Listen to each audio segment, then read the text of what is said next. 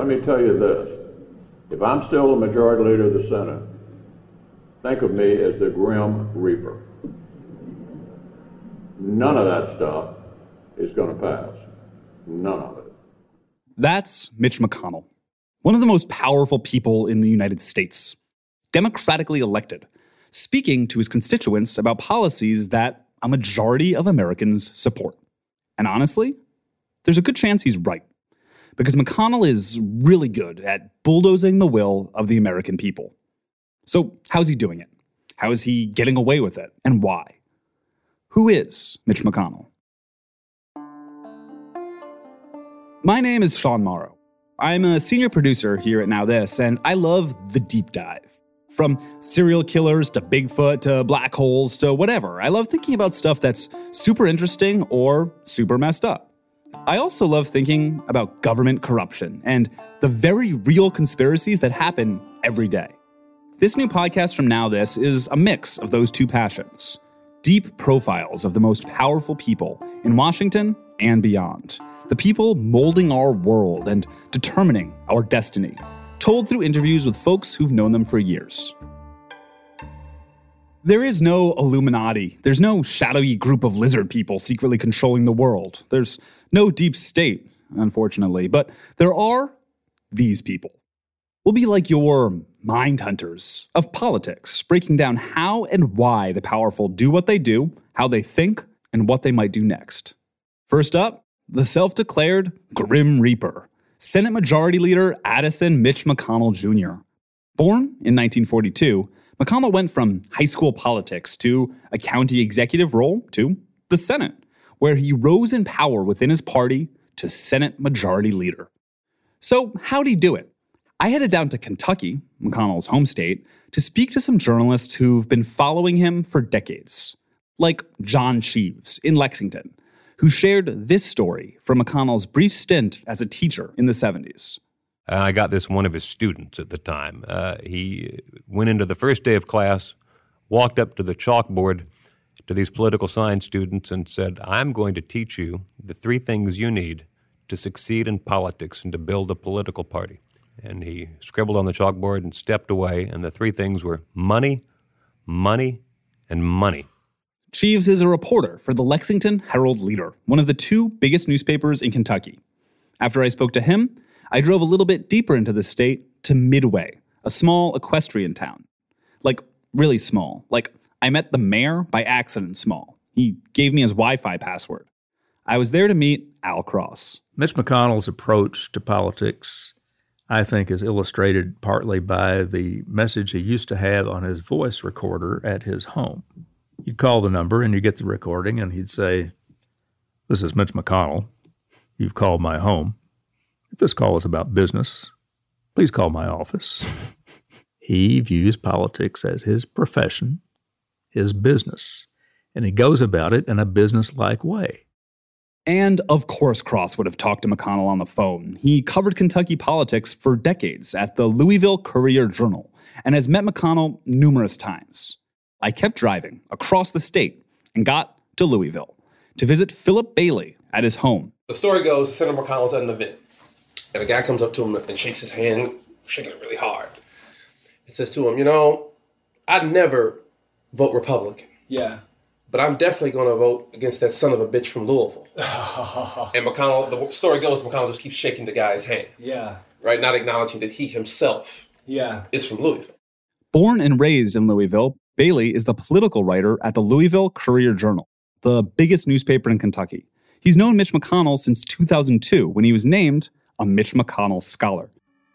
I'll start with the simple stuff. Who is Mitch McConnell? Mitch McConnell is the majority leader of the United States Senate and as such is one of the most powerful people in the United States. Senator McConnell is the senior senator of Kentucky, but probably more than anything is, I would say, power. I mean, there have always been those of us who've covered Senator McConnell, whether it's been 5 years, 10 years, or 30 years. People always say, Senator McConnell doesn't really have sort of a conservative belief system. He has a belief system of personal power and using that at his will. He was fairly unremarkable at first. He was one of 100 senators, had no particular talents beyond the other 100 senators, no particular expertise or portfolio. He made money his expertise. He made campaign fundraising his expertise. He decided very early that he wanted a political career. And he was very adept, even as a teenager, in getting votes. Mm-hmm. He runs for student body president. And who does he go to? The cheerleaders and football players. Mm-hmm. He gets the popular people to be for him, and he gets elected. After high school, McConnell spent some time doing something that might surprise his more progressive detractors: fighting for civil rights. He spoke at freedom rallies and urged his peers to march on Washington with Dr. Martin Luther King. Eventually, like many young men his age, he was threatened with having to be involved in a war that many Americans thought completely unjust: Vietnam. But he got out of it. He spent just a period of days, perhaps a couple of weeks in basic training. His father made a call to a senator that he had served with here in Kentucky as an intern, as an aide. The senator contacted a general in the Army, expressed the concern that young Mitch wanted to get out and go to law school at New York University. During the draft, college deferment was kind of common. It was not getting drafted because you had an education lined up. Lots of people did it. But it was odd because Mitch had already graduated from law school. He already had a law degree. But the records show that his dad contacted the senator who contacted the general. It went on paper as a medical discharge for an eye condition. So he was let free from the Army and went back to civilian life. He did not go to New York University Law School, as you'd expect, since he already had a law degree. He seems to see okay right now, although he does wear thick eyeglasses. So it could be that he has some sort of vision difficulty even to this day. Many of our nation's leaders did not serve in Vietnam for reasons that I guess are between them and their doctors and perhaps their conscience. I think one thing you have to say about McConnell is that he's been very adaptable to circumstances and the positions that he is in. His objective was always to be a United States senator. Mitch McConnell had a difficult uphill battle to take out an incumbent U.S. senator. And so Mitch McConnell used to complain and say, D. Huddleston has been, bought and paid for, and what's all this special interest money buying from D. Huddleston? McConnell enlisted some help, a real heavy hitter: Roger Ailes. Yes, the one you're thinking of, the one who would go on to work on a number of Republican campaigns and eventually head up Fox News, taking it to the esteemed place in American dialogue it holds today, before resigning in disgrace for various accounts of sexual harassment, getting a job on the Trump campaign, and then falling down and dying. But before all that, Ailes worked for Mitch McConnell and crafted one of the most iconic political ads of all time. You're not missing much visually, just a man with a bunch of bloodhounds looking for D. Huddleston. We can't find D. Maybe we ought to let him make speeches and switch to Mitch for senator. McConnell casts his opponent as someone missing important votes in favor of paid speeches. What McConnell has mastered, and he sort of invented negative campaigning, is it doesn't matter what you think of me, it matters what you think of this other person. He's really good at dragging down his opponent. He won by a little over 5,000 votes. I think when Reagan carries the state by hundreds of thousands of votes and McConnell only wins by about 5,000, you have to say that he wouldn't have won if not for Reagan. Seemingly unafraid of the bloodhounds or hypocrisy, he started making paid speeches like immediately. NPR dug up documents showing that McConnell got $2,000 and a trip to Florida in exchange for a speech to the American Tobacco Institute within a week of starting his new job. A week. That's before most people even find a good place to get lunch at a new job. It was the beginning of what would be a long and beautiful relationship between the senator and the tobacco industry, and many more industries. Pretty much every industry. We'll look into how McConnell as senator would seize the amount of power he has today, and how it changed the way American politics work at large and possibly forever. But first, much like Mitch McConnell, we've got some corporate sponsors. It's 1985. Back to the Future came out. The original Nintendo was released. America began selling weapons to Iran in what would begin the Iran-Contra scandal. And Senator McConnell is Senator McConnell. I'm going to point to two things from his first few years in office that are super interesting in retrospect in 2019. let's cut the synth, because this is a sad part. In September 1989 in Louisville, a 47-year-old man went to the printing company where he worked, took out one of his 4 assault weapons, and opened fire, killing 8 and wounding 20, before turning the gun on himself. This was 10 years before Columbine, a quarter century before Sandy Hook, 30 years before El Paso and Dayton. As the home senator where the 1989 attack happened, McConnell needed to respond. He wrote, quote, "I'm deeply disturbed by the recent outbreaks of violence in our state and believe we must take action to stop such vicious crimes," end quote. Which sounds like the right track. But he goes on. We need to be careful about legislating in the middle of a crisis. Sound familiar? We're still in the middle of that crisis, and we're still not legislating. And that language has been used by politicians ever since. Just months after the 1989 shooting, McConnell would put out ads accusing his opponent of trying to take people's guns away. Second thing. In 1991, in response to a bill that would have made it significantly easier to register to vote, McConnell wrote an op-ed titled, "Should the U.S. Simplify Voter Registration?" He wrote, quote, "Relatively low voter turnout is a sign of a content democracy. We should ask ourselves, how easy should voting be? Is it too much to ask that people have a passing interest in the political process 10, 20, or 30 days prior to an election, and that they go down to the courthouse or the library to register?" Philip Bailey asked McConnell about this one of the first times they ever met. I've known Senator McConnell for about 17 years now. And I remember we talked about, for example, automatic restoration like in Australia. Or required sort of mandatory voting. And Senator McConnell certainly did not like or enjoy that idea. His idea was that, voting should be a chore almost. It should not be something that is sort of given over. And there are different theories about why that is. I mean, part of the resistance to felon voting rights, for example, both here in Kentucky and in other places, has been, well, who are we registering? Right. Who's going to benefit if felons get their rights back? And that would clearly be like, for example, African-American voters. Right. And African-American voters, by and large, are not Republican voters. Putting this podcast together, I watched tons and tons of old clips of McConnell. So when I was thinking about voter participation, the idea of deciding who gets to participate in American democracy, it reminded me of this 1987 interview McConnell did about money in politics. Does it concern you that candidates for Congress spent $450 million running for office last year? Not particularly, because that meant an awful lot of people participated by contributing to them. $450 million sounds like a lot, but that was the late 80s. In 2018, the number was $5 billion, making it by far the costliest congressional election in U.S. history. That is the kind of participation McConnell wants. Not the ease of casting a vote for the average American, but the ease of pouring money into politics. So his great issue, especially early on in his Senate career when he wasn't in leadership yet, but the issue that he learned sort of more about than anyone else and became an expert on was campaign finance. That was Alex Perrine. He was an editor at Gawker during its heyday, and he's been covering McConnell for years. He recently wrote this great McConnell feature for the New Republic, where he currently works. It was called Nihilist in Chief. I think McConnell just wants to create a state in which he is the Senate Majority Leader. And money in politics is key to that goal. But it's another thing McConnell flipped on. In 1973, he wrote, "The going price for public office has continued to escalate in recent years, further emphasizing the need for truly effective campaign finance reform." That's Mitch McConnell speaking, not Alexandria Ocasio-Cortez. She was negative 15 years old.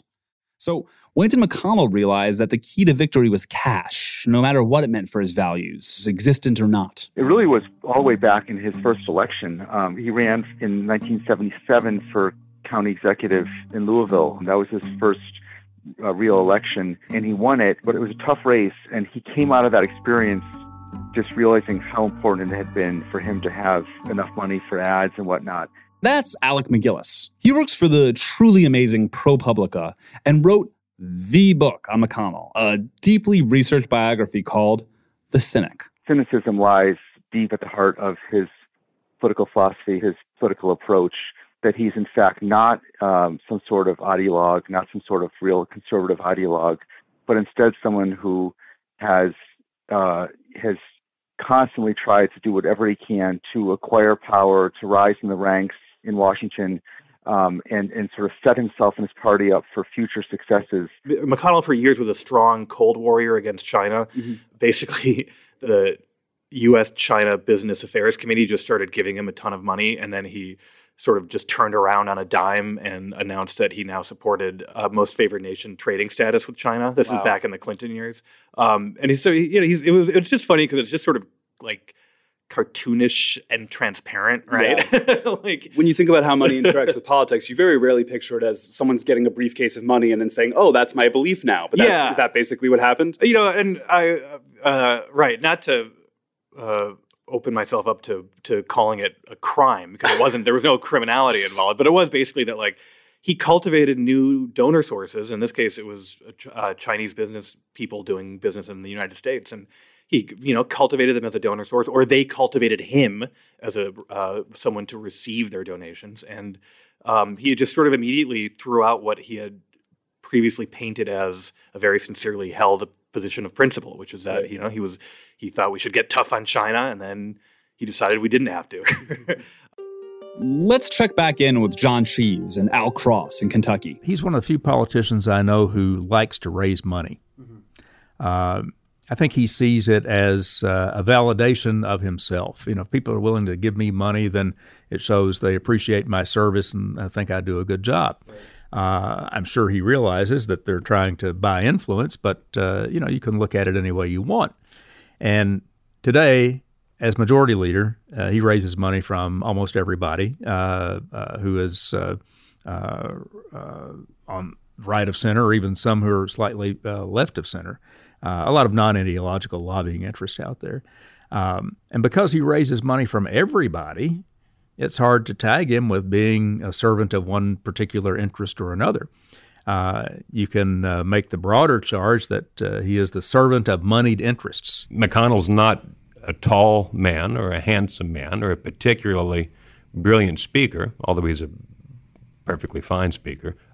His great talent is fundraising and knowing exactly how he can match interest groups with desire to see the Senate do certain things to funneling money into the system and funneling that money to candidates and to incumbents who need it to get elected or to get reelected.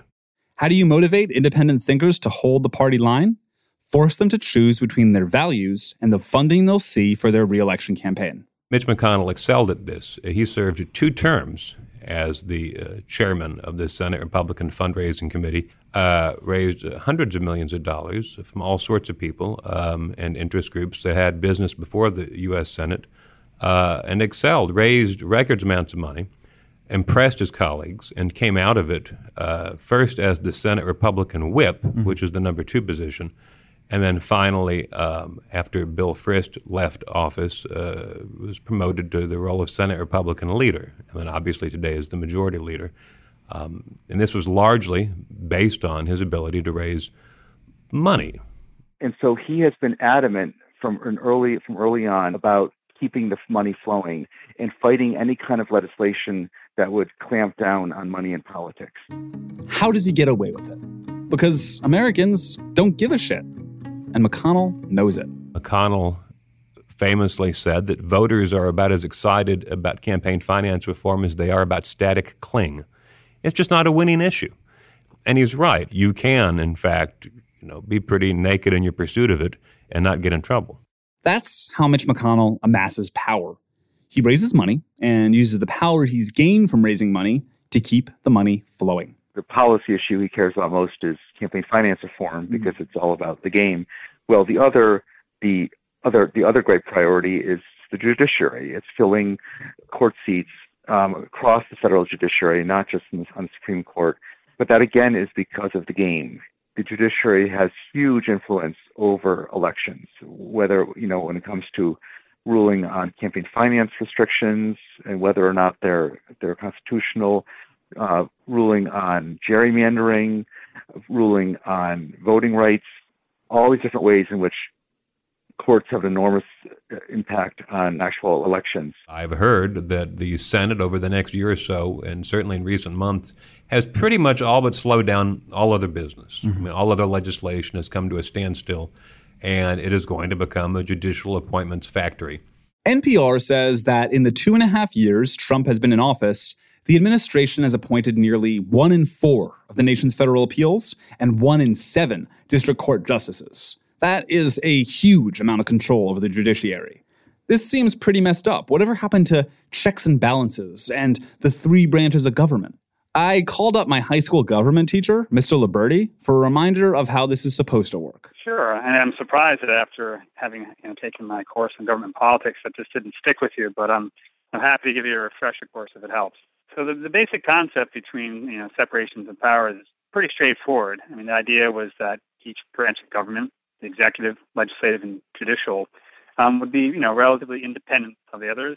Where we are today is a bit unusual, where you have one particular leader, in this case, Senate Majority Leader Mitch McConnell, playing such a large role in not only the sort of selection of judicial nominees, but also in moving them through at a pretty rapid pace, something that we didn't see under previous administrations. McConnell worked throughout the Obama administration to block Obama appointments, to keep as many of these seats open as possible all across the federal courts. And then when a Republican came back into office, they were ready to basically blow up the rules, including the filibuster, the 60-vote requirement for Supreme Court nominees. There are conservatives who want control of the courts for generations because they care very deeply about conservative policy. But I do think for him it was always just a lot more about installing a sort of judiciary that would create the conditions that would allow Republicans to continue winning elections indefinitely. Just to make it feel as if it doesn't matter what you do, general feeling that your voice doesn't matter, so your participation in the political process, you shouldn't even bother. These are lifetime appointments. And for the next generation, not to be macabre, but long after Mitch McConnell, who's in his 70s, is gone, and Donald Trump, who's in his 70s, is gone, you and I will be living with the judges that they are appointing right now. But how do Kentuckians feel about all this? The people actually voting him in every 6 years? I'm not going to try to be one of those coastal journalists that goes down and spends a few nights in a Holiday Inn Express and uses a bathroom in a Waffle House and pretends to know everything about Middle America. I don't know shit. But I did see a few different kinds of Kentucky. I saw the postcard, rolling hills, beautiful farmland, fog-covered Kentucky. I saw Rush Hour Highway, Kentucky. I saw strip malls and gas station district that looks like literally anywhere else in America, Kentucky. At one point, an Uber driver showed me his gun. But what do these folks think of their super senator? Back at Philip Bailey's house, I learned what Louisville thinks of McConnell. Oh, if you ask anyone in Louisville, you'll probably get a couple of 4-letter words. Yeah. Senator McConnell has consistently lost Louisville, even though he lives here, and this was his sort of political origin, his home. But again, McConnell isn't someone who people speak about with personal affinity. Right. He's not someone who you'll get people saying, "Oh, I have a personal affection or love." Like, it's a power relationship. So Mitch McConnell is not hugely popular in Kentucky, but he keeps winning as well. Let's give the facts. The Morning Consult poll says he's the most unpopular senator in any state. Wow. But you have to remember, polls like that essentially run the person against themselves. Right. Mitch McConnell isn't being compared with anyone in that poll. What it appeals to, or what that question gets at, is a lot of people's sense that McConnell's not really doing that much for the state, and he's in it for his personal interests. And there's even probably 30% of the Republican Party in the state has never really warmed up to the guy. He doesn't have a great personal following. He doesn't have a great personality. But he's smart enough at politics to understand what drives people's votes. And he knows how to run a campaign. So how does he keep winning? Back to Bailey's living room. This is why I think people need to start identifying what identity politics is. It's not just in black and brown neighborhoods and urban neighborhoods. Identity politics is a part of rural politics. Yeah. Senator McConnell understands that. That's why he makes the point about being the only congressional leader who's from rural America, from middle America. He's making a cultural identity point in saying that. And that's been quite effective. That's such a great point, because people throw around identity politics as if it's just about, like, using the right pronouns or political correctness, but it's way deeper than that. There's way more to it than that. It affects everyone. Yeah, everyone in this country has at one point played identity politics, appealing to sort of that base feeling. Kentucky is a state that often gets made fun of. We don't rank very high in many good things, and we do rank high in a lot of bad things. Comedians will tell you that the word Kentucky is naturally funny because it has 2 Ks. We get a lot of crap. And I think one of McConnell's greatest assets is that he is able to stand before the world as a Kentuckian, and Kentuckians feel some pride in that. He's running on hemp, and if anybody should run on hemp, it's him. He got it done. The other thing he has to run on, though, is Trump.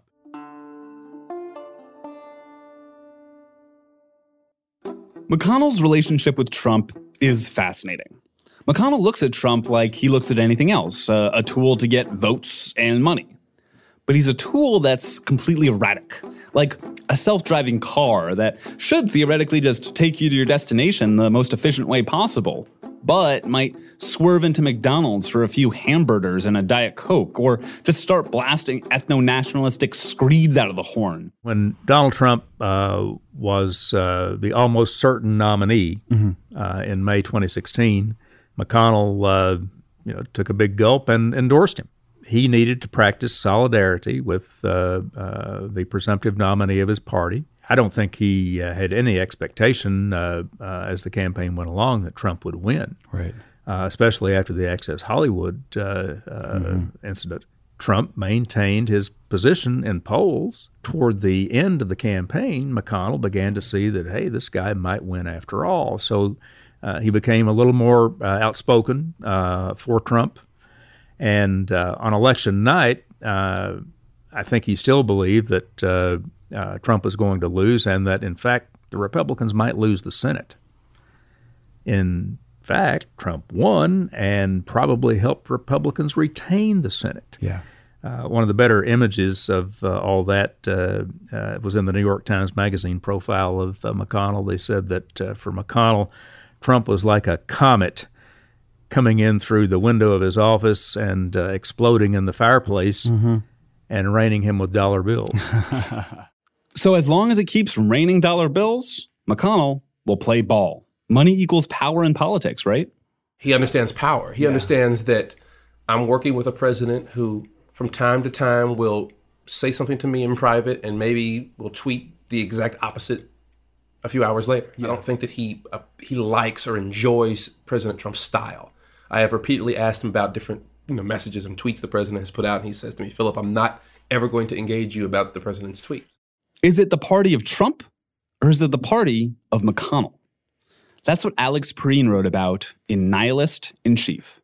I think it's much more the party of McConnell. I think when Trump took office, there was this idea that he and McConnell wouldn't get along that well because McConnell was still sort of seen as a more old-fashioned type of Republican.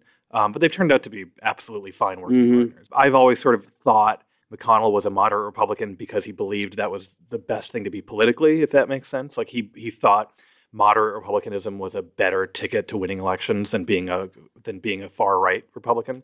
But when Reagan won election, McConnell basically was like, "All right, that's what it takes to win. That's what I am now." And he didn't look back. And so, if anything, what I see here is Trump is a repeat of that for him. Right. Instead of saying, I can't let this Trump guy take control of the party, he just saw Trump win and said, that's what it takes to win elections now. I'm fine with that. And so it's irresponsibility over many years. At no point stopping and saying, we're tapping into something very dark. Right. We shouldn't do that. At no point saying, we are relying on racial resentment and stirring up these very toxic and ancient forces in American history. We're not like instead of tamping down on that and at any point trying to pull the brakes, it's just going with the flow because it helps your own political fortunes and the political fortunes of your donors. And so he saw Trumpism, I think, very quickly, after the election at least, as being perfectly compatible with his political project, and so therefore has had no problem with it. McConnell's game playing is even tied to Trump's actual election, how he ended up in office. Alec McGillis explains. The moment where the country could have found out just how much Russia was trying to influence the election in 2016. In September of 2016, the FBI and CIA are getting all this information on just how much Russia's actually meddling and just what a threat they're posing. Obama and the top congressional leaders are made aware of this, and Obama wants to just put that information out there just so that the country knows that this is going on. He had support to do that for most people in Washington, including, as I recall, Paul Ryan. Paul Ryan, the then Speaker of the House, would have said, "Yeah, we got to get this out there." And it was Mitch McConnell who said, "Don't you dare do that. If you put this out there, I will cast it as a partisan gesture, as a partisan attempt by you, President Obama, to help Hillary Clinton by letting people know that the Russians are trying to help Donald Trump." And I will basically turn this into a divisive kind of episode.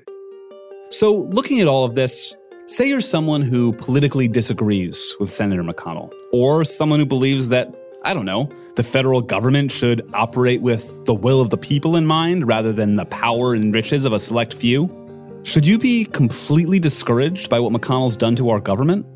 When you think something is going to change overnight, if you believe in it so passionately, so deeply, whatever the issue is, whether it's police brutality, climate change, whatever, and you're revved up, you're young, and you're idealistic, and you're all your friends, and maybe you're a part of a big, giant, like 100,000 of people protest, yeah, he's the person who's going to stop all that. I think, a unifying way to think of it is that McConnell has managed to preserve the power of a minority in the country for some time to come. Not forever, but has certainly managed to extend the power of a dwindling share of the electorate. All these numbers showing that with the country growing ever more diverse, with younger voters voting ever more Democratic, and with the Republican Party becoming ever more homogenous, ever more the party of older white folks and also white voters without college degrees. So the Republican Party has in a way really become a minority party in the country. But despite that, they now hold power and control across all three branches of government. Sometimes I'm very pessimistic about how long it will take to dismantle what he's done. And other times I hope that the next generation of Americans just is adamant enough to demand that it be done. So is what he's done amoral at all, or is it just really smartly playing the game? Is it like being in the NHL and just getting a morbidly obese goalie to block the goal, and no one's going to like it, but there's no reason you can't do that? I think it's definitionally amoral in that he doesn't care about the results of it, right? And I think, and my cover story about him was called Nihilist in Chief. I think he's an instrumentalist in the sense that what he cares about is achieving the sort of short-term goal of winning the next election, and then the longer-term goal of preserving Republican power, despite whether or not a majority of Americans want Republicans to maintain power. Right. What are his weaknesses? As if we're talking about a movie villain. What are Mitch McConnell's weaknesses? I'm not sure. I kind of like thinking of it this way because it kind of makes him out to be some kind of I'm bothered by the talk that he's some kind of all-master strategist, tactician guy. Right. He gets talked about like that way a lot by the political press in Washington and the pundits. When the fact is that it's just that he's more willing to play outside the rules. Who is Mitch McConnell? Not a supervillain, not even the Grim Reaper. Just somebody who's willing to play outside the rules. This isn't about Republicans or Democrats. It's about democracy. Or lack thereof. McConnell's strategy is to make you not give a shit, to make you feel hopeless, to drive the government further away from the will of the American majority towards a tiny minority of powerful donors. But he won't be in office forever. In 2020, Mitch McConnell is up for re-election. McConnell won his first Senate race 35 years ago by just 5,000 votes, beating the incumbent in a surprise victory. This time, is he the incumbent at risk?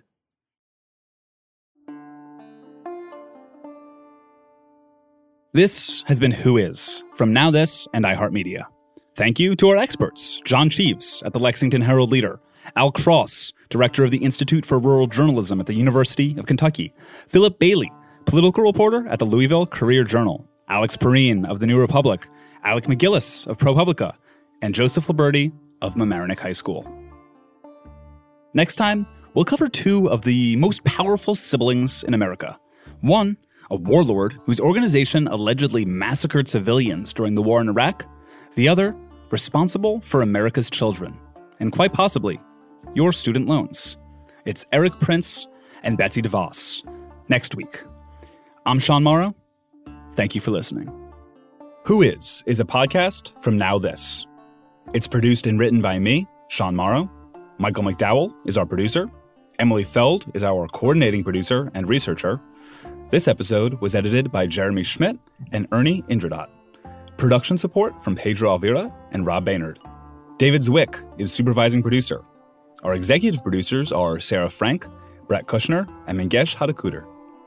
Tina Exaros is our chief content officer, and Ethan Stephanopoulos is our president. Special thanks to Julia Hoff and Matt McDonough for additional direction, and to Amanda Earle and Margot Wall for production support.